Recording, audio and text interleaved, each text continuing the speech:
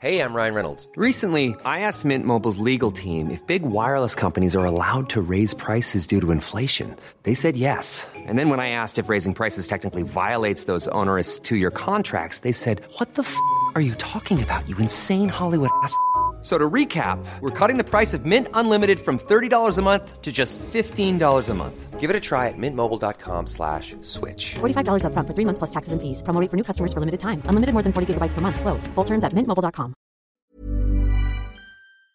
Hi, I'm Molly Jongfast, and welcome to the Daily Beast, the new abnormal. I'm a left-wing pundit and an editor-at-large at the Daily Beast. We're here to have fun, sharp conversations with some of the smartest people in media, politics, and science that help make what's happening in the country and the world clearer. Our world has been turned upside down.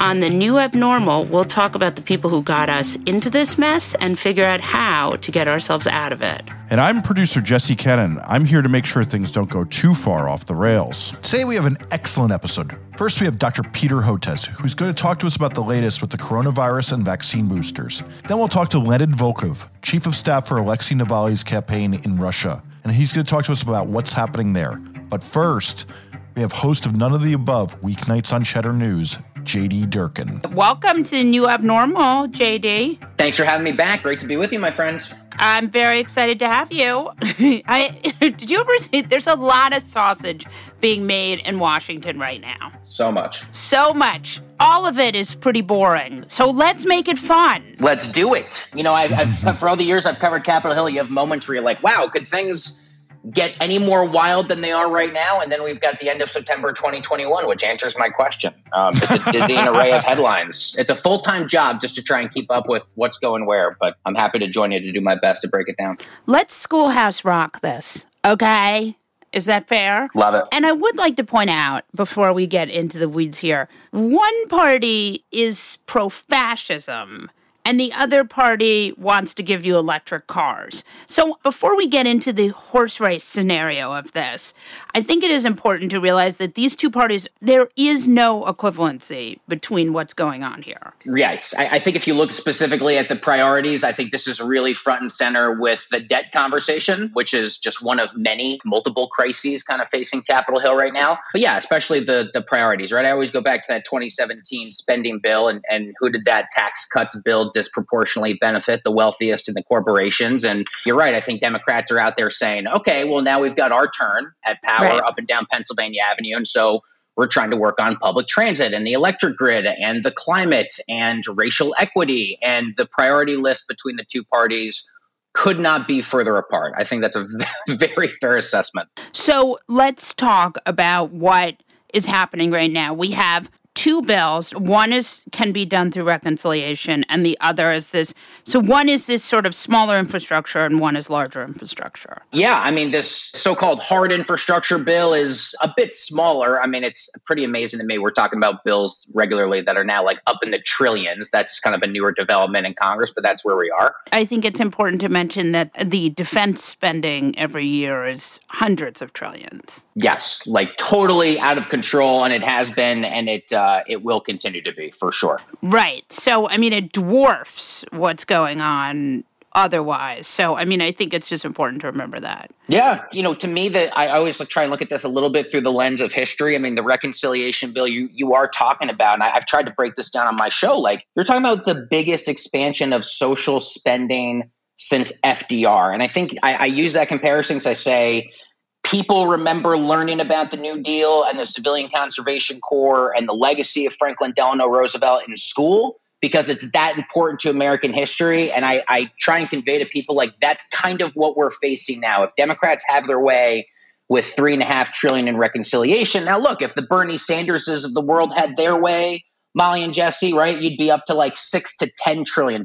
They say even 3.5 is not really what we wanted. Like we continue to fail our most vulnerable citizens and our most vulnerable populations, and it is incumbent on the federal government to spend in a smart, focused way that can help lift people out of poverty and make their lives better. We've not really had that level of thinking really since after the Great Depression through, the 12 years or so that FDR was president, the 13 years. So that's like the historical context by which I view reconciliation. Enter, of course, from stage, I guess he would be stage right, the Mansions of the world that are now trying to scale that down. So we'll see what they end up coming out with. It's got to happen tonight, right? Or there's a lot of drama right now. Ton of drama right now. I mean, the latest as I saw it this morning here, Speaker Pelosi spoke with reporters on Thursday morning at the Capitol, and she said, look, we're taking the hard infrastructure vote today. She says, so far, so good. That was the speaker's phrase.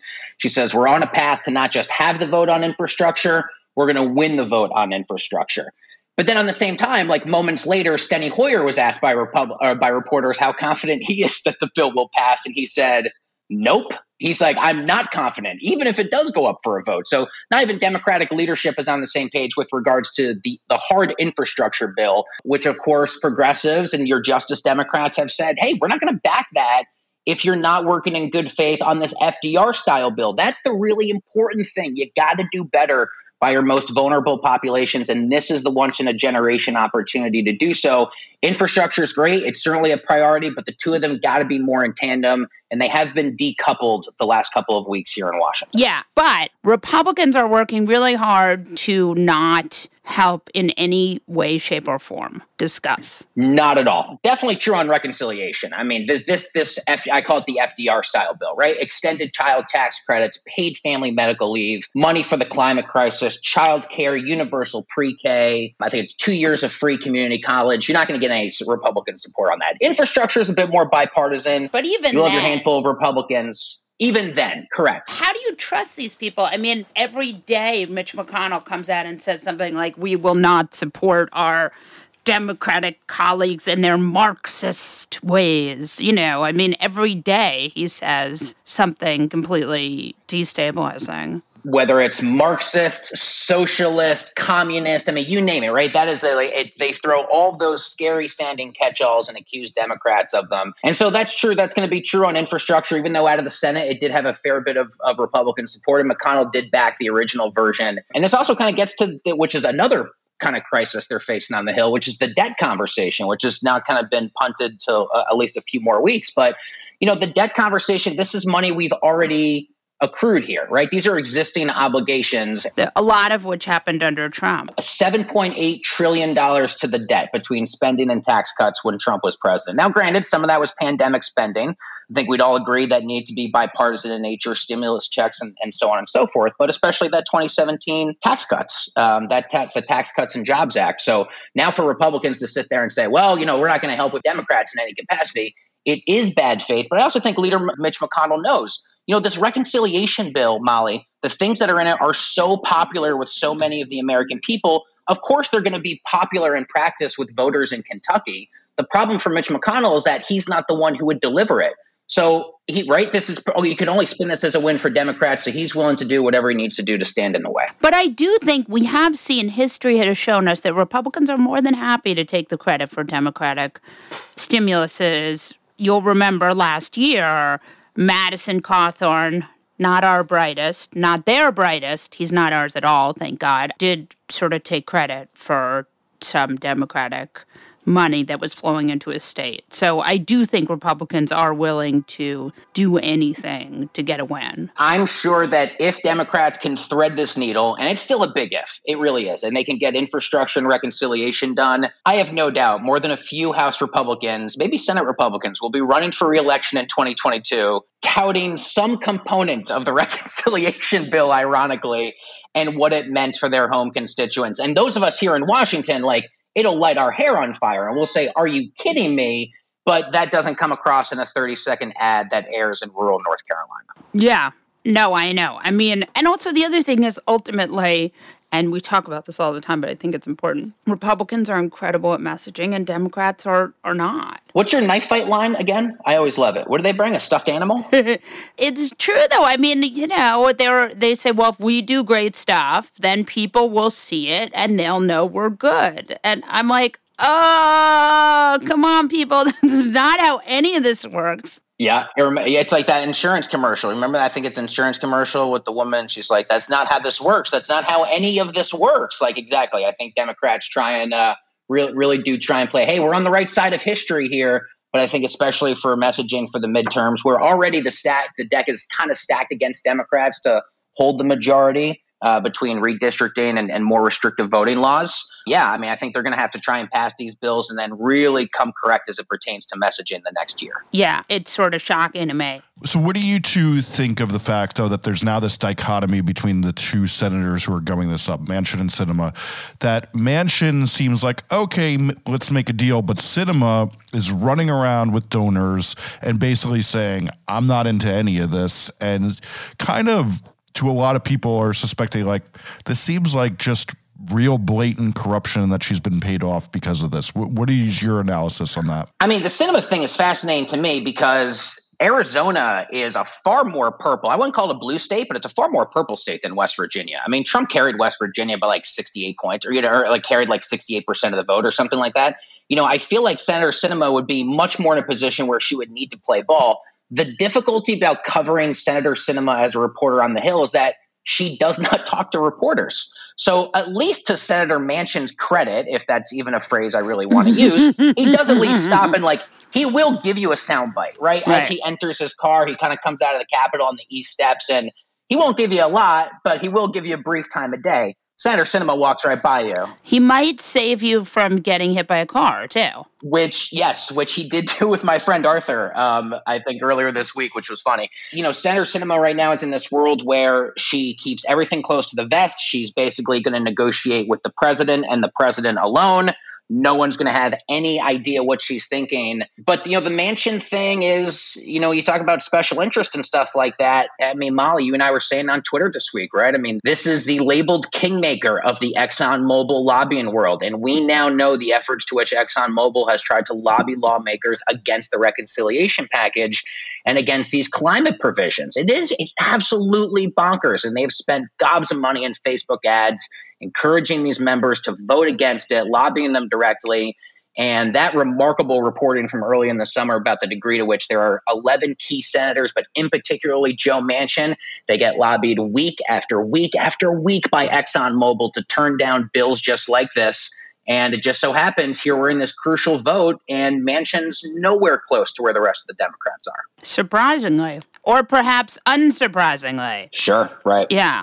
It is sort of amazing that one company is going to ruin our children's futures, but there you have it. American democracy. Democracy in action. Either in action, 2 words, or really in action, 1 word, because there's not a lot of action on it sometimes, right? Exactly. In action. We have an off-year election in Virginia. It's become a very hot election for a number of reasons. I'm curious to know what you're seeing in the polling and how you think that's going to go down. I mean, it seems to me to be much more of a toss-up than I think Democrats had originally sort of played it. I had caught little clips and moments of the debate this week. I think to me this is so indicative. So much has been said, obviously, about Donald Trump's stranglehold over the GOP. And you look at Youngkin and, sometimes it's been fundamentally different messaging, right? I mean, if you're up in Northern Virginia, direct suburb of Washington, D.C., yeah, it's going to be much more popular to distance yourself from Donald Trump and say, I wouldn't back that, I wouldn't back this. But it's a different story when you drive 2 to 3 hours into rural parts of the Commonwealth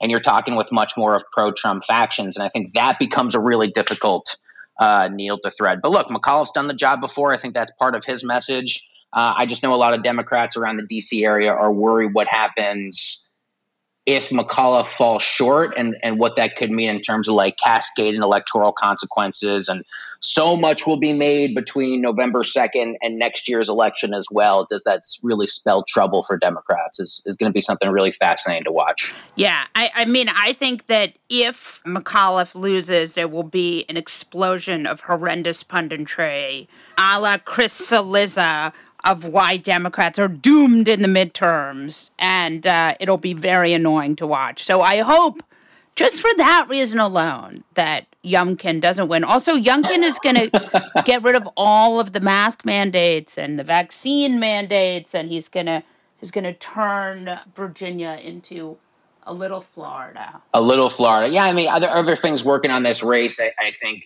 and other races are obviously President Biden's approval rating, which has slipped significantly between Afghanistan and other sort of, I guess, recent headlines. I know that is the common refrain I'm hearing in Pundinville. Explain to me, why are Biden's polling rates, if they are, dragging down McAuliffe? I think in any capacity that's going to be, if this does become some bit of a gambit of not just McAuliffe, but sort of Biden's influence more broadly, I think if Biden just closely aligns himself with McAuliffe, which he's already done just a little bit in terms of fundraising and campaign appearances, perhaps there's a perception that kind of works against McAuliffe. I think it's the other side of the coin to what we had for Trump several years ago. Does Trump go out and back certain Republican candidates in vulnerable districts or states when his own approval rating was tanking for this reason or another? So, but you're right. I think that's a popular refrain in Punditville, where I live and work every day, also known as our fine federal city of Washington, D.C. But I don't know. We'll definitely see how it goes. It's sort of interesting to have so many Capitol Hill reporters also kind of doing double duty over the border in Northern Virginia as well. Yeah, I mean, it feels like I just don't understand. I mean, Biden had a little dip. He's not Trump. I mean, he's a white Democratic old guy. He's not a crazy zealot. I just don't quite understand why his, a few point dip would somehow affect McAuliffe, who was already governor once before. I mean, I'm not saying that it's not true. I'm just saying that I don't quite get it. Yeah, I think the thing to me, and I've spoken with a lot of Republican voters recently up in, places like New Jersey and Pennsylvania, I think between immigration and Afghanistan, the thing that has concerned them is that these are distinctly visual issues. And so I think it's the fact that everyone saw the images of what's happening in Del Rio. They all saw the images of what's happening at the border. They saw the images of the desperate Afghans trying to cling onto the side of the U.S. military plane. And because those stories are perceived to be sort of working against Joe Biden's popularity and those interests, they're very big, they're very visual, and people remember that. I was talking recently, I had a phone call with a two-time Trump voter in New Jersey, and those are the things that she latched onto. She's like, oh, but did you see the airplane? Did you see what's happening down the bridge? And because those big visual images are being broadcast into their living rooms. But they're Trump voters. They are taking horse dewormer. I mean, these people are beyond, right? Like, is she going to the feed store to get medicine? I mean, an ivermectin shortage now for the poor horses. They can't get their dewormer now because too many people are taking it. Yeah, and Am Greatness today was like, why doesn't the medical establishment want you to have ivermectin, which is made by Merck and is very good for treating lice? There you go. Just in case you're wondering. If you have lice, go for the ivermectin, but probably don't inject it. I did not know that. It's very good it's an anti-parasitic. It's very good for parasites. COVID-19 is not a parasite. It's a virus. But, I mean, potato. I'm not a doctor. I just play one on TV. Goodbye. Thank you for joining us. This is great. Thank you for having me. Rest up, drink lots of caffeine for the days and weeks ahead. We're all going to need it to try and figure out how we get through the mess on Capitol Hill, but it was great to join you, my friends. Hey folks, in case you didn't know, we do a special bonus episode every single week for Beast Inside, the Daily Beast membership program. This week we have Keith Boykin, the author of Race Against Time, The Politics of a Darkening America, and he's going to talk to us all about his new book and what he's been seeing there. To hear this along with all of our past bonus episodes and to support the Daily Beast's fearless journalism, head to newabnormal.thedailybeast.com. That's newabnormal.thedailybeast.com. This is Paige, the co-host of Giggly Squad, and I want to tell you about a company that I've been loving, Olive & June. Olive & June gives you everything that you need for a salon-quality manicure in one box. And if you break it down, it really comes out to $2 a manicure, which is absolutely insane. It's also so easy to get salon-worthy nails at home with Olive & June. The difference between how your nails used to look when you did them yourself and now with the Mani system is a complete game changer. The best thing about Olive & June, too, is it's a quick dry. Dries in about 1 minute, lasts for 5 days, and full coverage in up to 1 to 2 coats. Visit oliveandjune.com/perfectmani20 for 20% off your first system. That's oliveandjune.com/perfectmani20 for 20% off your first system. Hey, I'm Ryan Reynolds. At Mint Mobile, we like to do the opposite of what Big Wireless does. They charge you a lot, we charge you a little. So naturally, when they announced they'd be raising their prices due to inflation, we decided to deflate our prices due to not hating you. That's right. We're cutting the price of Mint Unlimited from $30 a month to just $15 a month. Give it a try at mintmobile.com/switch. $45 up front for 3 months plus taxes and fees. Promo rate for new customers for limited time. Unlimited more than 40 gigabytes per month. Slows full terms at mintmobile.com. When picking a commerce platform for your business, you have two choices. Or I prefer. Don't you? That's the sound you'll hear when you switch your business to Shopify, the global commerce platform that supercharges your selling wherever you sell, online, in person, on social media, and beyond. Shopify is the best all-in-one commerce platform capable of handling your business's complexity no matter how big you grow. Step up to Shopify and harness the best converting checkout and the same intuitive features, trusted apps, and powerful analytics used by the world's leading brands like Rothy's, Allbirds, Brooklinen, and so much more. You're probably thinking, sure, but migrating is going to be a headache. Shopify's App Store has the migration apps you need to migrate your products, orders, customers, and more from every major e-commerce platform to Shopify. If you're anything like me, you're one of those don't put me in a box people. Everyone who knows me knows I'm a don't put me in a box person. And thankfully, Shopify never will, because with Shopify, control of your brand and business is always in your hands, from your storefront look to your back office operations. I hate when checking out from an online store and then having to pull out my credit card and type in all those numbers. A Shopify store remembers my shipping address and payment information. So if I'm on the couch and my wallet is on the kitchen counter, I don't even have to get up. Stop leaving sales on the table. Switch your business to Shopify and discover why millions trust Shopify as their all-in-one commerce platform to build, grow, and run their business. Sign up today for your $1 per month trial period at shopify.com/abnormal, all lowercase. That's 1 month for just $1 at shopify.com/abnormal, all lowercase. Shopify.com/abnormal.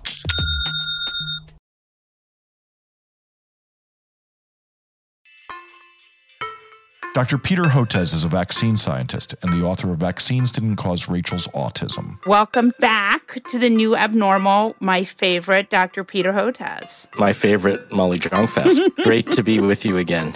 Oh, I'm so thrilled. So I wanted to get you back on here to talk about boosters and also about the exciting news that kids are going to get vaccinated. But first, I want to talk to you because this is something you're actually working on and is something that is becoming increasingly, I feel like people are finally talking about it, vaccinating the world. Right. I think too much of the discussion has been about circulating around mRNA vaccines as though that's the only good vaccine. And, when you go to a brand new technology, there's a learning curve before you can make billions of it. Molly, we need 9 billion doses of vaccine, right? And it's not going to happen with the mRNA vaccine. It's not just a matter of hoarding. It's the fact that there's not 9 billion doses there to hoard. So the Biden administration appropriately, and I think that was the right thing to do, is agreed to donate $100 million. Now I think it's going to go up to $500 million over the next year or two. But, so what? I mean, it's something, but it's not. I mean, even if all the G7 countries gave up their entire stockpile of mRNA vaccines, it would only make a modest dent. And then, you heard Meghan Markle and Prince Harry talk about sharing the recipe for the mRNA vaccines. And I know what they meant. It didn't actually mean recipe. They meant the patent, et cetera. But again, there's a learning curve. I mean, right now, the infrastructure isn't in place for countries to make mRNA vaccine and probably won't have that for a few years away. So I think there's this obsession with mRNA vaccines, and that's where we're coming in. We're saying, look, we can't wait till 2023 or 2024. We need it now. And so our vaccine is a simple, low-cost recombinant protein vaccine that's looking as good or almost as good as the mRNA vaccines, maybe better than the adenovirus vaccines. There's no limit to the amount you could scale. Simple refrigeration. So now India is producing 100 million doses a month and hopefully for emergency use listing next month. And Indonesia is making a halal version, which is fabulous, and for the Muslim majority countries of our vaccine. And hopefully that will fill the gap. Yeah, mRNA vaccines, you have so many issues. I mean, the issue is not just the patent. It really is the supply chain. I mean, these are not drugs that were created for sub-Saharan Africa. Well, it's not so much that. It's people are looking at the HIV/AIDS antiretroviral drug model and how Cipla in India scaled it up, and they said the hell with the patents. We're making this for the world, and everyone applauded it and made a big difference. But it's not the same as for vaccines. Vaccines, the patent or the recipe, as you want to call it, is some ways the least of it because it's learning how to make billions. They're far more complicated molecules. They're biologics. They have to be carefully regulated. They have to be made in a quality control umbrella with quality assurance and a national regulatory authority. And not many countries have that infrastructure right now. Essentially, for all practical purposes, no vaccines are made on the African continent right now. I mean, Senegal makes a little bit of yellow fever vaccine, and I think Tunisia a little bit of BCG. That's it. South America, Central America, not too much better. Not much better. Most Southeast Asia. So, I mean, one of the lessons of this pandemic is, except for India, Indonesia, and maybe Brazil, there are not many low and middle income countries that have the capacity for making quality vaccines. Quality meaning, under a quality umbrella. And we do have to build that capacity, but that's not going to, that's down the line. It's something that's a 5 to 10 year building project, which, I've been doing my whole life trying to build vaccine development capacity. And I did that in the Obama administration for the Middle East and North Africa as science envoy. But while that's moving, it is too much of a glacial pace, but it is moving. What do we do now? And I think the answer is now India and Indonesia have the capacity to make our vaccine that we developed the prototype at Texas Children's. We want to do this for other countries. We'd love the Biden administration to take some ownership of this. I mean, they could get Merck or one of the others to start making billions now, but we just haven't been able to incentivize them to do that. Why is the Biden administration not doing that? I don't know. I mean, I've known most of these people. They're all good people, right? But it's first they've got 5 or 6 people doing the global COVID response. You've got Atul Gawande at USAID, and you have Gail Smith at State Department and Jeff Science, and you have David Kessler, and so it all kinds of circulates, and I just can't quite get him to bite on this. Yeah. It seems important, though. It seems like something that the Biden administration should be paying attention to because, and again, we've talked about this before, that there's soft power that comes with vaccinating the world. The kind of global power that is actually quite good for America in any number of ways. Yeah, absolutely. In fact, I don't even use the term soft power. I said this is hard as nails. We need to vaccinate the world for global security. Right, and it's also in your own interest because otherwise it's going to keep batting around. Yeah, well, it's the humanitarian thing to do. We do it because we're the United States and we pursue humanitarian goals, and we do it because it's in our own enlightened self-interest also. Because remember, the Alpha variant arose out of an unvaccinated population in the United Kingdom in September last year, a year ago, around this time. And the Delta variant arose out of an unvaccinated population in India. Mother Nature's telling us what she's going to do. She's not being coy here. She's saying, the next variant's coming out of Africa or coming out of unvaccinated Southeast Asia. Or coming out of Florida. There's no exactly. country code for that, where unvaccinated people are. So we have to do this. And it is moving. It's just that it's odd, right? I mean, we're getting calls. When I say me, I mean my science partner for the last 20 years, Marilena Patazzi, and myself are getting calls weekly from ministers of health and ministers of science from, you name it, Bangladesh, Vietnam, Indonesia, India, Morocco, South Africa, Uganda, because they're desperate for a vaccine. And we're doing it. We're, arranging it. We didn't file patents. We're providing the prototype for anyone who wants it, and provided they have the capacity to know how to scale it up. And it's sort of working, and it is moving. It's just that it's weird, right? It's almost like we're operating like China or Russia, doing these one-off things with countries when it should be done under a greater governance with the U.S. government. Right. No, it's true. And it is so important. And I do hope the Biden administration will get going on this because it does seem really, really, really important. So let's talk about the vaccine for kids. that seems like that's imminent. Yeah, it looks that way. I mean, Pfizer has submitted a dossier, a packet. Pfizer-BioNTech has submitted a dossier packet to the FDA. The FDA is going to review it. The bar is always very high for vaccines for kids, just because the consequences of screwing it up are huge, not only for the vaccine safety for the COVID vaccine, but if the vaccine, we've learned in this aggressive anti-vaccine environment that the vaccine ecosystem is fragile. And, if this doesn't go well, then it jeopardizes the measles vaccination program for the MMR vaccine. It jeopardizes everything: pertussis, tetanus, polio, Haemophilus influenza type B, HPV vaccine for cervical cancer. So there's no wiggle room. So the FDA did ask Pfizer-BioNTech to enroll some additional kids for the studies. I don't see any obvious problem. I think the one thing they'll look at closely is, if you remember, the frequency of myocarditis in the teenagers was higher than older populations, and it went up after the second dose. And it's still a rare event. I mean, we're talking about 12 per million, 1 in 80,000, which is far lower than the rate of myocarditis or heart disease you actually get from the virus. But I think they'll want to see that it doesn't, start shooting up in younger kids. And that's the reason for the belts and suspenders and being more careful. But it looks like it's going to happen before Halloween. Well, Scott Gottlieb, who's former FDA commissioner and is on the board of Pfizer, made a statement.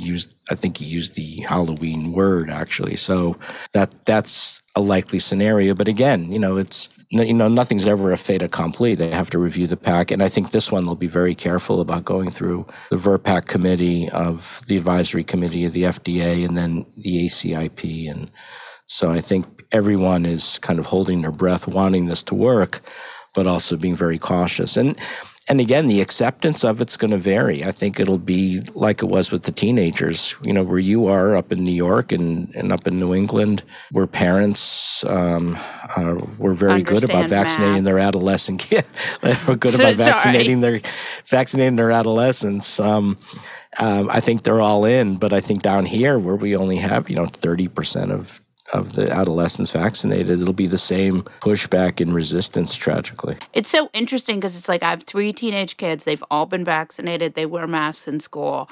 Their schools test every week. Like, period, paragraph. That's it. And so far, we've been in school for a month. Yeah, and that's what you have to do when you're in the middle of a raging pandemic. There's not much margin for error. And as I like to say, you have to set, in the middle of a raging pandemic, a government only gets to do a couple of things right? Because if they do too many things, then it starts to fall apart. So if you want to get your kids through the school year, you can do it, but it has to be your top priority. And the problem here, Texas and everywhere from Texas in between and to Florida in between, everyone stamped their feet and said, kids have to have in-person classes, and we both get that. But then they didn't put the policies in place to make it doable, and that was what was so frustrating. It's like, if you want to have in-person classes, you have to wear a mask and you have to be vaccinated, and that's it. And all the teachers need to be vaccinated. I want to get to the boosters because I think that's really important, and I don't think it's confusing, but what happened is pretty interesting last week with the CDC. And I think it might have been 2 weeks ago, I actually felt like I saw this roll out. And so you can tell me if I'm wrong. But we saw on that Monday, World Health Organization, as some of the scientists from the World Health Organization wrote a piece in Stat, which talked about how basically end game is the boosters prevent infection, but if you don't have a booster, you're still safe from severe infection. Would you say that's right? Sort of, but not entirely. So first of all, when VRBPAC and everyone was meeting, there were 2 important studies that came out. The first one was from Israel, of course, because the U.S. doesn't collect vaccine effectiveness data, so we've relied on Israel and the UK for all of our vaccine effectiveness. Why don't we do that? That's why you don't know anything about Moderna and J&J, because those vaccines aren't used in Israel and the UK. It's just... Well, why don't we do that? We'll park that idea for a second. Yes. Yeah, so the data in Israel showed that a third immunization clearly was doing better at keeping people out of the hospital, out of serious illness, infection, everything. The only issue with it was they were only looking 25 days after the third immunization. So the purists on the science side said, well, how can you make a recommendation after only 25 days of data? What if the bottom falls out again a month after that? So, and then there was some additional data showing from the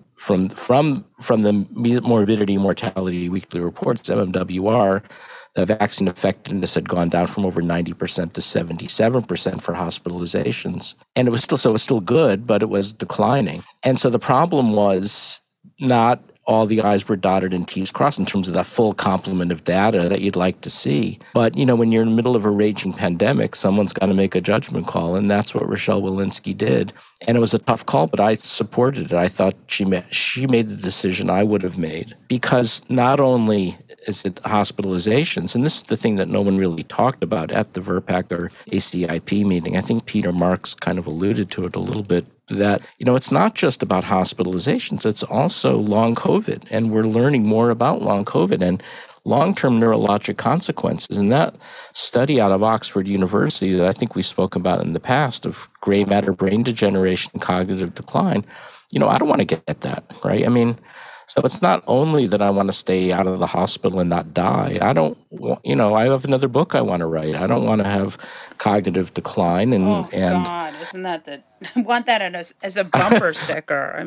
I've got enough service, right? So yeah. I don't. And then I say, look, why did I get my shingles vaccine? I got my shingles vaccine not because I was worried I was going to die of shingles. I got it because I didn't want to get shingles. And so there's a lot of adult vaccines that we use beyond hospitalizations. But I think what you saw play out in both committee meetings was, one, I think, a discomfort around that we didn't have data going months out, and I understand that. And there was this undercurrent thinking that you had to show that hospitalizations were now happening. And then I thought, the way the CDC is not on top of the data collection for vaccine effectiveness, you don't want to find out that, yes, there's been tons of breakthrough hospitalizations, but 6 months later. So I think that factored into it. So I think in the end, it was a good decision made. And by the way, I think the people that, who felt differently from the way I felt made a good case as well. I don't think it's a matter of anybody was wrong or right. I thought it was a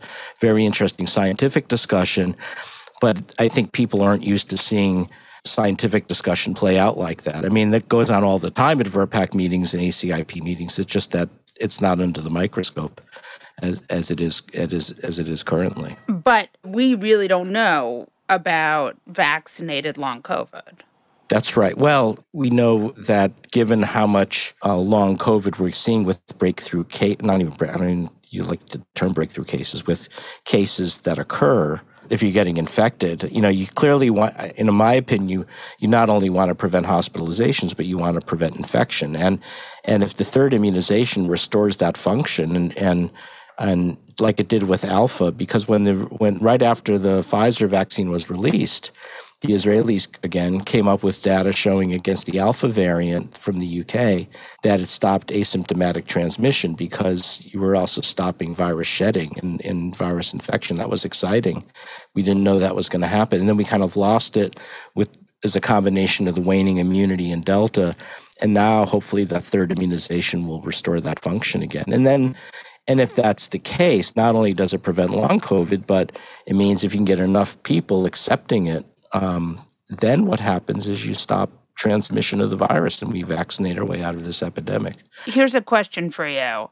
My brother had Moderna, and what does he do now? So it looks as though, and again, it's not based on a lot of data. There was a pretty good paper that's still in preprint form that came out of the Mayo Clinic showing that the Moderna vaccine's holding up a little better in terms of length of protection. Exactly why, there is more mRNA in the Moderna vaccine than the Pfizer vaccine, and it was spaced out an extra week apart, which may have given it a little heft as well. So there may not be as much urgency to boost with the Moderna, but I think Moderna's going to apply for it. I think it's probably going to happen, but I don't think you have to get too worried about that yet. But we'll see. And again, that's the reason when the Pfizer vaccine, the first two doses were given 3 weeks apart, and we learned that in December last year. I said, you know what, this is going to be a 3-dose vaccine, because when you give the first 2 doses so close together, it's like what we do with the infants. That all acts as a primary immunization, and then we have to wait 6 months to a year for the next boost. And so it's pretty much going by the same playbook. And then it was sort of fun on Twitter. The Twitter's always fun, right? They started attacking me, said, you never said that, doctor. You never said that, doctor, or this kind of stuff. And I said, so I was able to pull up interviews. I did 2 interviews where I said exactly that back in January, February. So yeah. Dr. Peter Hotez, thank you so much for coming on. I am so glad to have you, and this was so helpful, and I'm glad my brother is a listener, so he'll be happy to hear about the Moderna booster, too, so I think he'll be thrilled. Thanks for coming on. Thank you for having me. Leonid Volkov is the chief of staff for Alexei Navalny's campaign against Vladimir Putin in Russia. Welcome, Leonid, to the new abnormal. Hello. What is the situation with Navalny? Where is he? How is he doing? Well, he is still where he was. So he is imprisoned in the penal colony. A few minutes ago, he posted on Instagram. So, he saw his lawyers and he was able to transmit a message through them to be posted on his Instagram, where he addressed the fact that a new criminal charge has been pressed against him. So making the total number of new criminal charges equal 4 could result in up to 23 years imprisonment in total. Well, but it's news, and it's nothing new, because we, of course, always did know that, Putin doesn't want to let him go, and Putin's strategy is to keep Alexei Navalny in prison until one of 2 men dies. Still, the crackdown against Navalny's team and, his political structure has increased after the so-called parliamentary election 2 weeks ago. They now declared us to be an extremist community, which means that every member of our political organization and every our supporter effectively could be charged of being part of an extremist community, also retrospectively. So they now allege that Navalny created the Anti-Corruption Foundation 10 years ago with an intention to conduct extremist activities, so apparently anti-corruption investigation, and anyone who is part of these activities is, technically liable under existing Russian laws. So technically, they have opened themselves way to indict and to arrest thousands of people in the country for these extremism charges. I believe they actually will not do this, but the threat itself, is chilling. And the pressure, this is, impressive. You are Navalny's chief of staff. How did you two find each other? We met back in 2010. Because both of us were actively involved in opposition politics in Russia back there. I was a member of city council in my hometown of Yekaterinburg. It was still a time when someone independent could have got elected to city council, and Navalny was actively blogging on LiveJournal about corruption. He was yet to launch his anti-corruption foundation, but he was already quite prominent as an anti-corruption blogger. And we liked each other's approaches to politics and how it should be exercised in Russia, and we started to work together. I feel like Russia is an important cautionary tale of a country that had democracy and lost it. Never. Okay, so sort of. They almost did. They had political competition. Russia used to have political competition and has lost it. But political competition doesn't equal democracy. So in the 90s, we have had competitive elections. But for instance, we never had free and independent courts, which is also very important for a functioning democracy. We never had checks and balances in place. So it was always a super presidential republic. Only that President Yeltsin was too weak to make use of the super presidential power. And President Putin soon learned how to enjoy the absence of checks and balances. Right. It's something that Trump is hoping for. What could happen here that could make Russia free? I mean, it just seems like you're up against so much. There is no silver bullet, one hand. So there is nothing like, there is no like magic button you could push there and Russia becomes free. Russia has never been free. Unfortunately, our great country has a very thorough history of like Tsarism and communism, like absolute monarchy, and then communist dictatorship, and then a very short period of political competition, which still was not a time of a complete freedom and democracy, and also which coincided with a enormous economic setback, which actually makes Putin so successful because he was able to offer Russian voters some stability and some prosperity, and he was able to tell them, okay, the 90s were such a sad and such a bad time, and now we are living better, so we don't need that political competition, we don't need that democracy. So Russian way to freedom will be challenging and will take a lot of time. But having said that, I'm remaining quite optimistic, and so do all of us here in Navalny team. Otherwise, we wouldn't be doing what we are doing, because all the fundamental factors are actually on our side. The clock is actually ticking in our favor, because, well, people are very tired of Putin. He's there for 22 years, and it's very natural that people get tired. Like everyone under age of 30 has spent all their life under Putin, and the economy is doing bad. The average household income decreases for 8 years in a row now, which also makes people quite upset. And the corruption is enormous, and majority of Russian voters and citizens can't tolerate it anymore. So all these are very basic factors in favor of democratic change, and the only factor that prevents this change from happening is Mr. Putin personally, but he is not eternal, we believe. We still believe he is a human being. That's a good call, I think. But he has worked really hard to keep himself safe from COVID. Well, yes, he secluded himself in a bunker for a year and a half, and everyone who wants to meet him has to undergo 14 days self-isolation. I think President Biden was pretty much the only one who enjoyed the privilege of not getting himself self-isolating for 14 days before meeting Putin in person. But still, I mean, Putin is 69.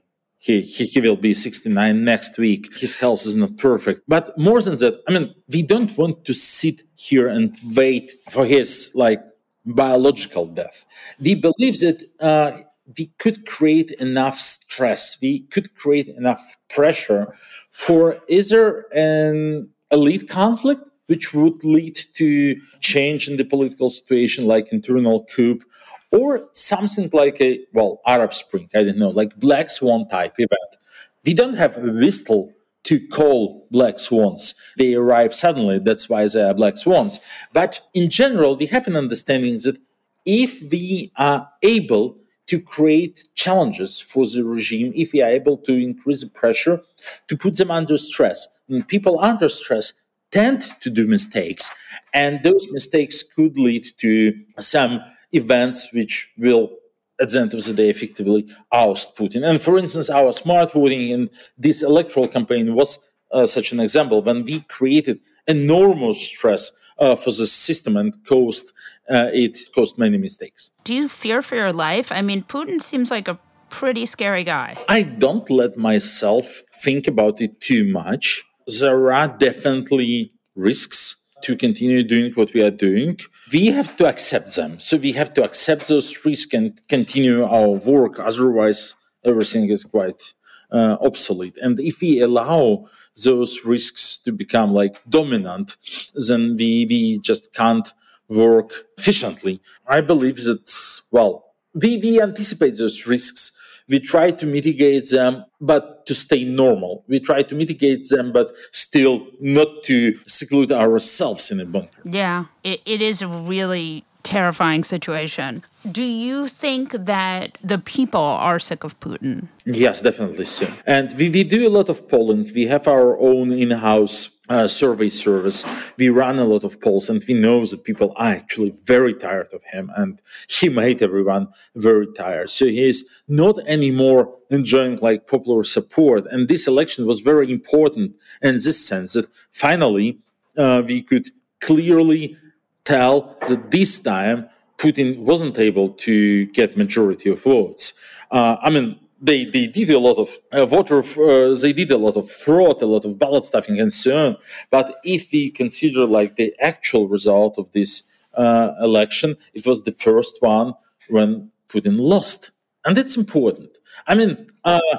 There was a lot of voter fraud also during the presidential election of 2018 and during the Duma election of 2016. This fraud was only used kind of to make the results look better. But even without that fraud, everyone understood that actually Putin and his party are eligible, are legitimate, are eligible for the majority of votes. Well, they have stolen like 10 millions of votes, but still, even without those 10 million of votes, they enjoyed a clear majority. Now the situation has changed dramatically, and it affects, of course, the legitimacy of the regime. And Putin knows, and people know, that he doesn't anymore represent the majority, and it's a new political reality for him. And I believe, I hope, a very uncomfortable political reality. Wow. He's been in power for such a long time, and he's made so many of his peers, and I know some of them because they've moved to America and have children in school with my children. I mean, he's made so many people billionaires. I mean, he's really ravaged the country. Do you think he still understands that he is not a god? I think so. Well, first of all, he didn't make them billionaires. He made himself billionaire. I think among those people, there is a common understanding that they are just placeholders. You could hardly find a bank account somewhere in the world labeled Vladimir Putin. But I think all those people share a common idea that any bank account labeled Roman Abramovich or Alisher Usmanov or Gennady Timchenko actually, frankly, belongs to Vladimir Putin. And if Vladimir Putin wants to make use of these accounts, he is definitely eligible to do so.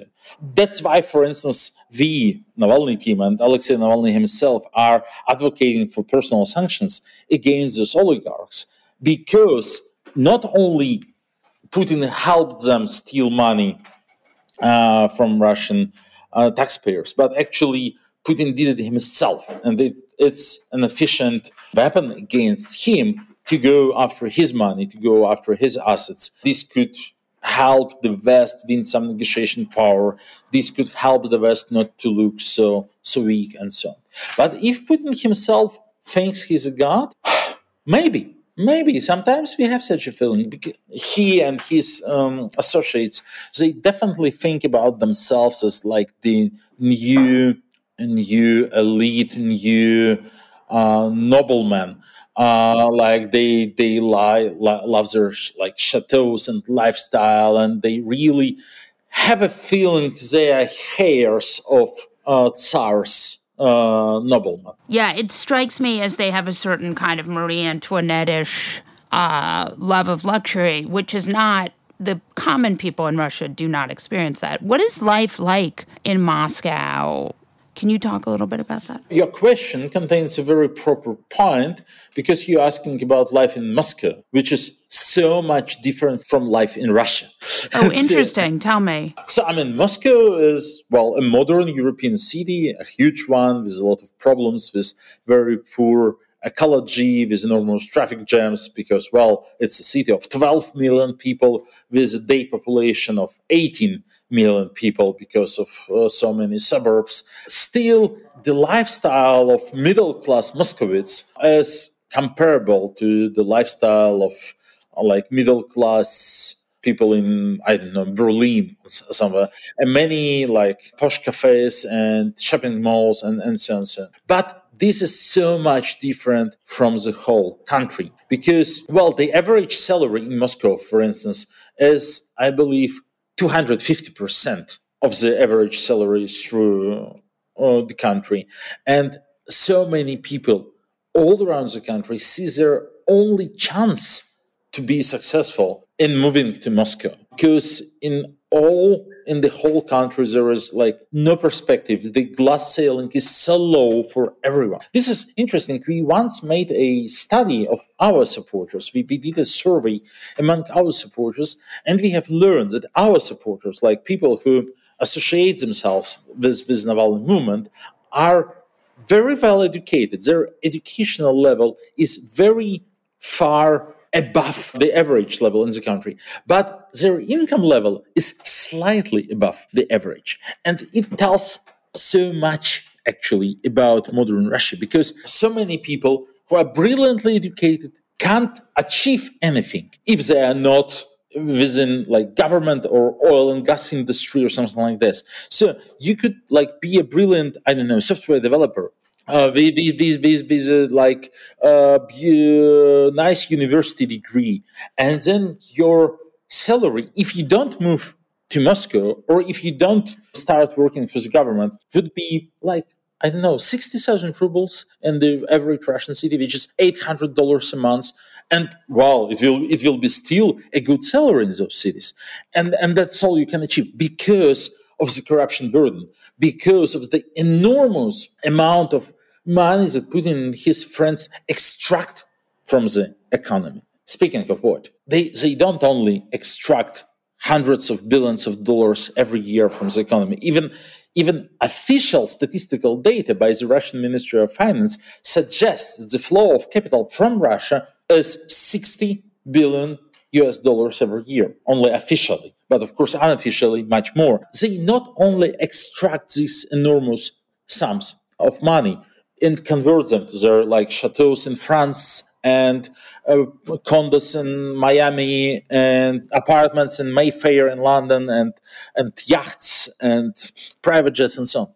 But they also fund all the political repression system for people not to let people vote for opposition politicians, not to let people be dissidents, not to let people support the opposition, so on, because they want to keep this opportunity to squeeze billions every year from the country's economy.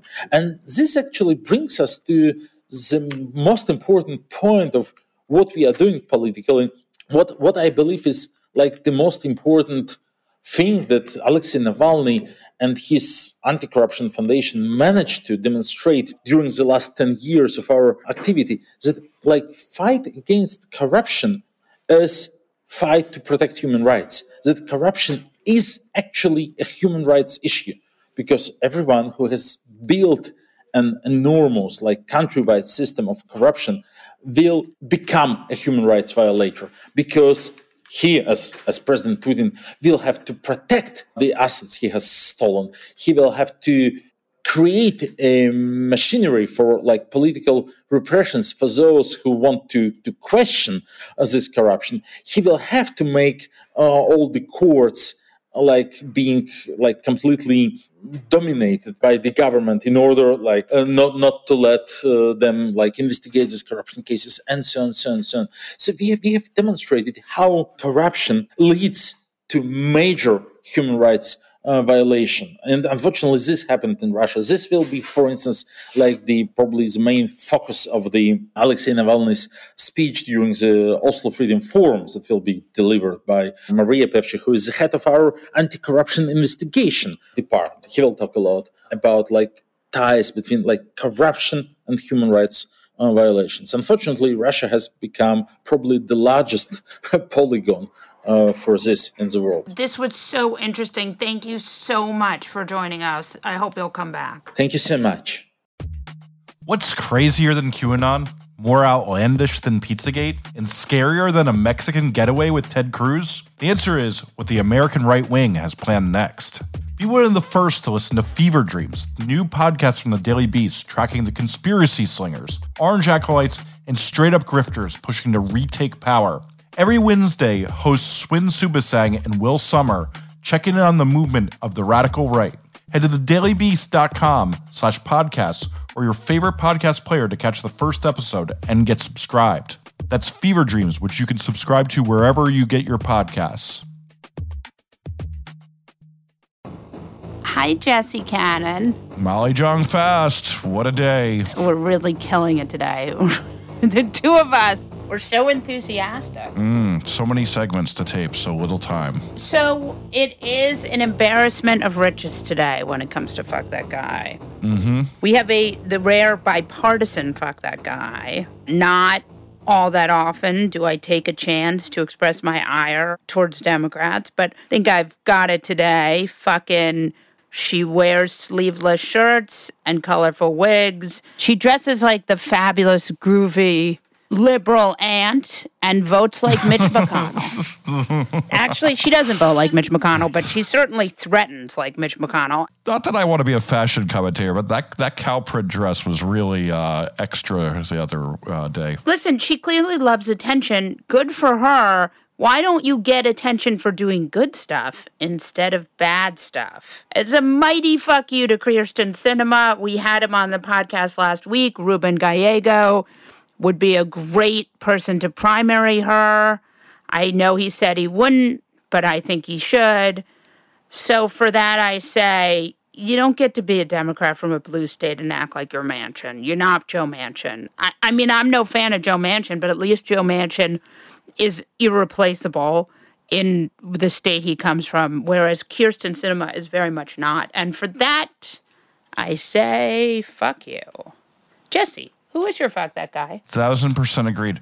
My Fuck That Guy is another common one, just like Kristen. It is one Matt Gaetz, because I hate to be the person who's predicting bad to come, but it's really obvious that patterns in the Republican Party keep showing that once our elected officials start crossing some lines, usually the herd is leading the elected officials and their base is leading them. But Matt Gaetz is now talking white replacement theory on Twitter and agreeing with Tucker Carlson on it. And the more white replacement theory, which is a total fucking lie, populates, we're going to see some very, very bad things happen. Because the dumbest amongst us are going to keep getting angry about things that don't exist and take it out on people. It just is so depressing that this is what they think they need to do to win. Aswin Subasang reported for the Daily Beast this week that Republican strategists are telling Republican electeds to fundraise on anti-vax sentiments among their base. And now as well, they're seeing the white replacement theory really goes over well with their base. And now it seems like they're grabbing onto that and they think that that's a strategy to win the midterms. And that is really, really shitty. Yeah, I'll say. On that note, we'll wrap this episode of The New Abnormal from the Daily Beast. In future episodes, we'll be talking to smart folks from the Daily Beast and beyond, from media, culture, politics, and science, who will help us understand what's happening to our country and the world. We hope you'll subscribe to us on your favorite podcast app and share the show on social media. Thanks so much for listening, and we'll see you again on the next episode.